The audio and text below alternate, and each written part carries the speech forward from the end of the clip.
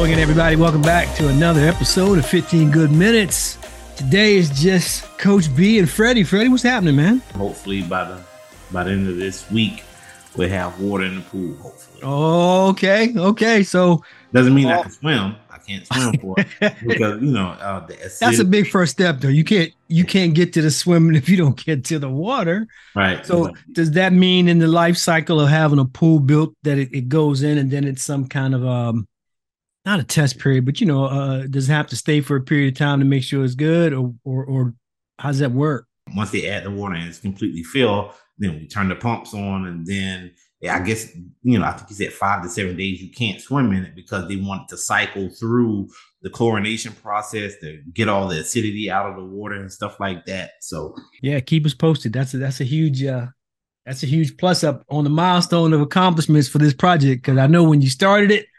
And I know you've been looking forward to that, man. So congrats. Honestly, I've been more so looking forward to getting my backyard looking to normalcy than after all the construction. Yeah. That's going to come, man. It's going to come. Look forward to seeing some of the pictures once you guys get it done. What we're going to cover today, Freddie, something you and I talked about a little while before we were on air, is Shohei Ohtani, isn't pitching anymore this season. They found out a little while ago while he was in a game that he tore his UCL, right? So UCL is a tendon in the elbow. He's still playing, though. He's DHing the rest of the season because he doesn't have to throw. And as I started looking into this, they said that one of the decisions that he and his team have to make is, will he get another Tommy John surgery? And I'm like, oh, he's had one already. So he's had one in 2018. And if he does have another one in 2023, in a year that this is his big money year, whether he stays, whether he goes, couple of things for you. One, if you're a team that's pursuing him because he can pitch and now you won't have him pitching for you, does it alter your strategy? And then two, more importantly, what are your feelings on the frequency with which guys seem to be having Tommy John surgery? To the first question, if I'm a team and I'm going after him, and I'm willing to pay him, whether it be with the Angels or another team, I think they at one point in time they was talking a $600 million contract, right? I think that's right. Yeah. Do you lower that amount now? Yes, you have to. What it would be, I don't know.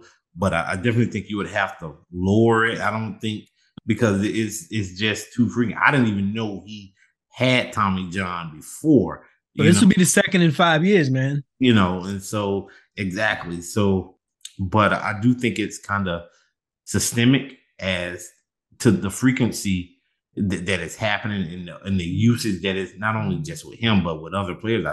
I think it's a baseball problem, like you're saying, and it is systemic. One, because the pitching staffs, they take up a great deal of your roster, number one. Number two, you remember how it used to be back in the day? It wasn't uncommon for your starter to give you 8 innings or even finish a game.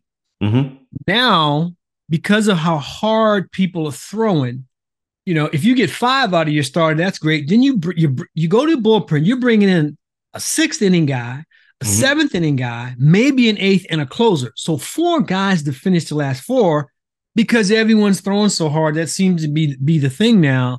And to me, that is systemic because, it wasn't that long ago that the pitching part of your roster wasn't the largest part. You had position players and things like that. And I just wonder if baseball collectively, but obviously starting at the major league level, are they sending a message? And then what is that message? I think that message is, hey, it's Major League Baseball in regards to contract. It's a free-for-all. Back in the day, where you used to have, a starting pitcher, a relief pitcher, and a closer. Yeah, exactly. A starter, middle reliever, and the middle reliever got you to your closer. Right. I read a comment today that said 102 is the new 100, meaning in 2010, Aroldis Chapman, as a reliever, people were watching him and no one was throwing 100 miles an hour before he was, and it was fascinating. But Today, 102 stops people. They got so many people that can throw 100 a day. Think about that in just 13 years. In Right. fact, the number of major league pitchers who can throw 100 regularly doubled since 2019 and tripled since 2018. So they're coming out and they're throwing so hard. Speaking to Otani's injury, your pitches are bigger, right? So they've got guys, 6'4", 6'5", but no matter how much work you do in the weight room and you get bigger, your tendons and your ligaments aren't getting bigger with you. So you got this mass throwing 5, 6, 7 times harder, than say the previous generation, but the ligament's still the same ligament. And, Right. it can only do what it does. Like we just watched Little League World Series last week. Congratulations to the team from California, El Segundo, I think it was, that won it all. But it makes you wonder what happens if your little leaguers start trying to emulate your big leaguers. So some of the things that we found out were like, for a young arm, throwing things that aren't a fastball is what hurts you. Kids trying to throw sliders, curveballs. They put in the development of the arm isn't strong enough. And a lot of little league organizations have pitch counts and things like that. But how many of them do you think are being enforced? So in little league, ages 9 to 10, 75 pitches a day, 11 to 12, 85 pitches a day, 13 to 16, 95 a day. That's a lot of pitches to throw. That's not even counting high school. So that's just little league. When you get to high school, 110 a day or 180 a week. So imagine now, Freddie, you got guys that are, bigger, stronger now, you're 15, 16, 17, 18, 180 pitches a week while your body's still developing. The tendency, from what I understand, is that you're wearing down the ligament before you get to the bigs. So they're not doing anything in the bigs that's causing these things to happen, but it's systemic, to your earlier point, because we're asking our youth to throw harder and harder and harder. Harder, right? Well, not necessarily throw harder. We're not asking them. I think they see the carrot dangling at the end, which is speed, and everybody's trying to get to that carrot. Do you think, from I'll just say from high school through college, that the emphasis is too much on throwing instead of pitching, and that's because that's what's going to get you a draft call? Yes. If Otani says yes, this is going to be his second. And I found that there were more that had two. So Walker Buehler, who's currently with the Dodgers, he had it in 2015 and last year in 2022.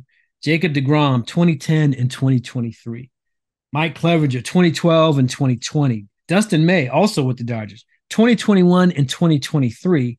And Daniel Hudson, who was the reliever when the Nats won here in 2012 and 2013, back-to-back years. If you look at somebody like, say, Bryce Harper with the Phillies, just had Tommy John surgery in November of last year. He's a right fielder. So he's throwing her. Now, this year they got him playing first base because he never has to throw.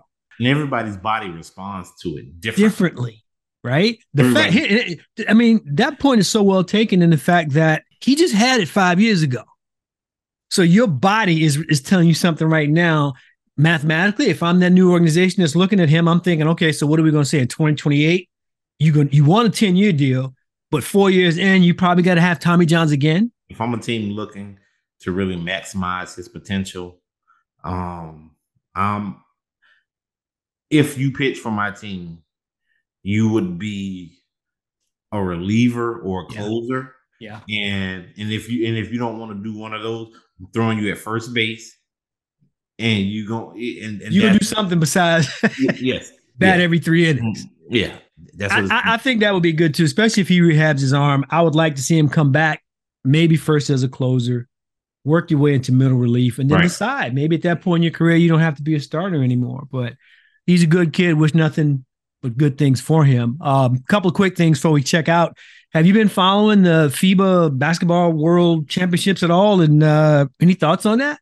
They beat Greece the other day. And I was worried about that one because they were the number one in our group before we played them. They're not number one in our group anymore.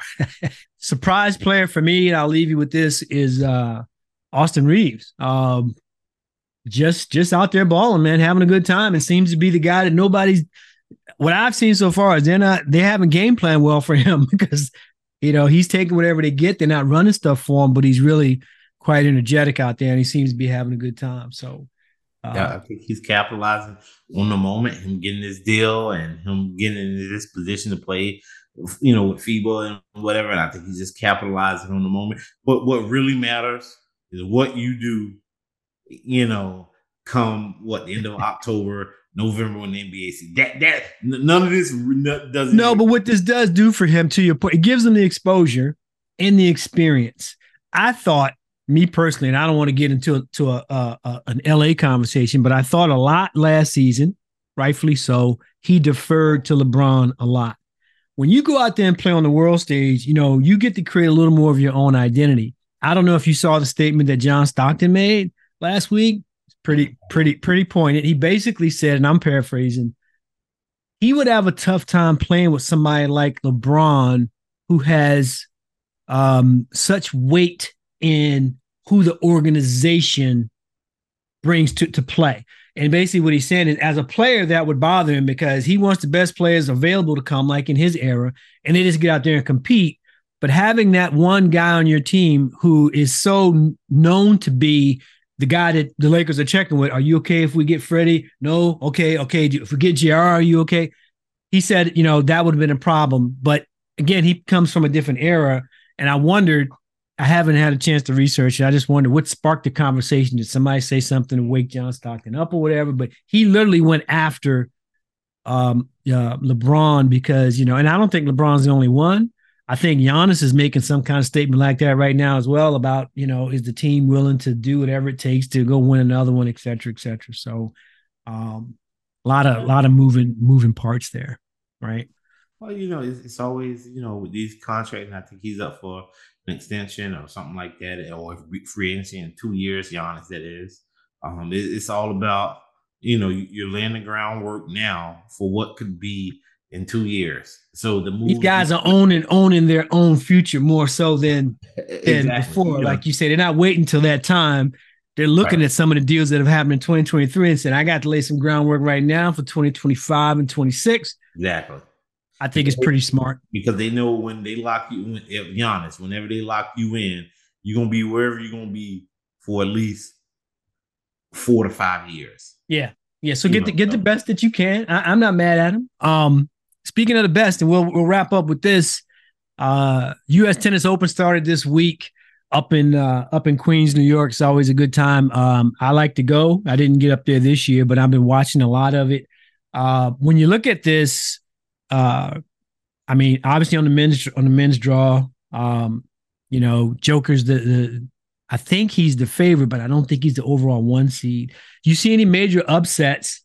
What's the guy that beat Joker? Alcaraz, Carlos Alcaraz. Yeah, he's him. I like him. Him. Okay. He's him. He is. Kid don't get frustrated. I like the way he plays. He came. He just lost the last time they played him, but that wasn't that a major. But to your point, what he did at Wimbledon was impressive. Yes. I'm gonna ride with him as well. You got any favorites or see anything shaking up on the women's draw? I really don't. I really don't. I watched Coco play in the first round, and in the first set, she struggled. But like a lot of youngsters, she gets in her own head. But once she settled in, played well. She's a 6 seed in this tournament. I would be surprised to see her get to the semifinal, but she could do it. Also, for those that follow the game, Brad Gilbert, who's, I really like Brad, as a commentator and an authority on tennis. He's now one of her coaches. So that one I'm watching. I don't really have a favorite, but I want to see Carlos take out Joker in the final. Stick with it. This is the beginning of a wonderful 2 weeks of tennis. Should any major upsets take place, check out our Twitter feed because we'll keep you guys posted at twitter.com/15goodminutes. Before we check out, Freddie, you got anything to say this week, buddy? College football season is starting up this weekend. There was an article about the University of Colorado. And I'm paraphrasing, but it's very close to what he said. He said, if you think UMass had the worst roster in college football last year, wait till you see Colorado this year. I'm paraphrasing. Wow. And you went after him. They were a bad team last year and had better players than they got right now. I'm not going to say that. I'm not going to say that. I don't think they have better players today than they have all them cats that walked out. I think they have better players. Their schedule doesn't change just because you brought Prime in. Right.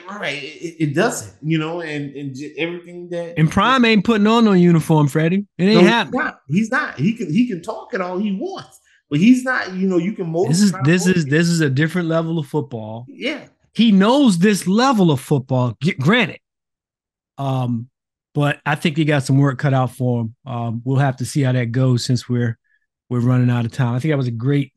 I got something to say. It's going to be interesting that Freddie got that on the table before the first kickoff. So we'll keep track of how Colorado and Prime Time. Good luck to you, Coach Prime. Hey, you always welcome on the show whenever you want to. Whenever you want to come, you got an open invitation, Coach. We put you right here. We'll go longer than 15 minutes because he's a special guy. So hopefully everybody's has had a great week. Looking forward to this weekend. Again, watch some of the FIBA action if you have an opportunity. You definitely want to watch some of the U.S. Open action. With that, I want to say shout out to our good friend of the program, Claude from the Golf DMV podcast, who's up there broadcasting the U.S. Open for the next fortnight. Good luck to him.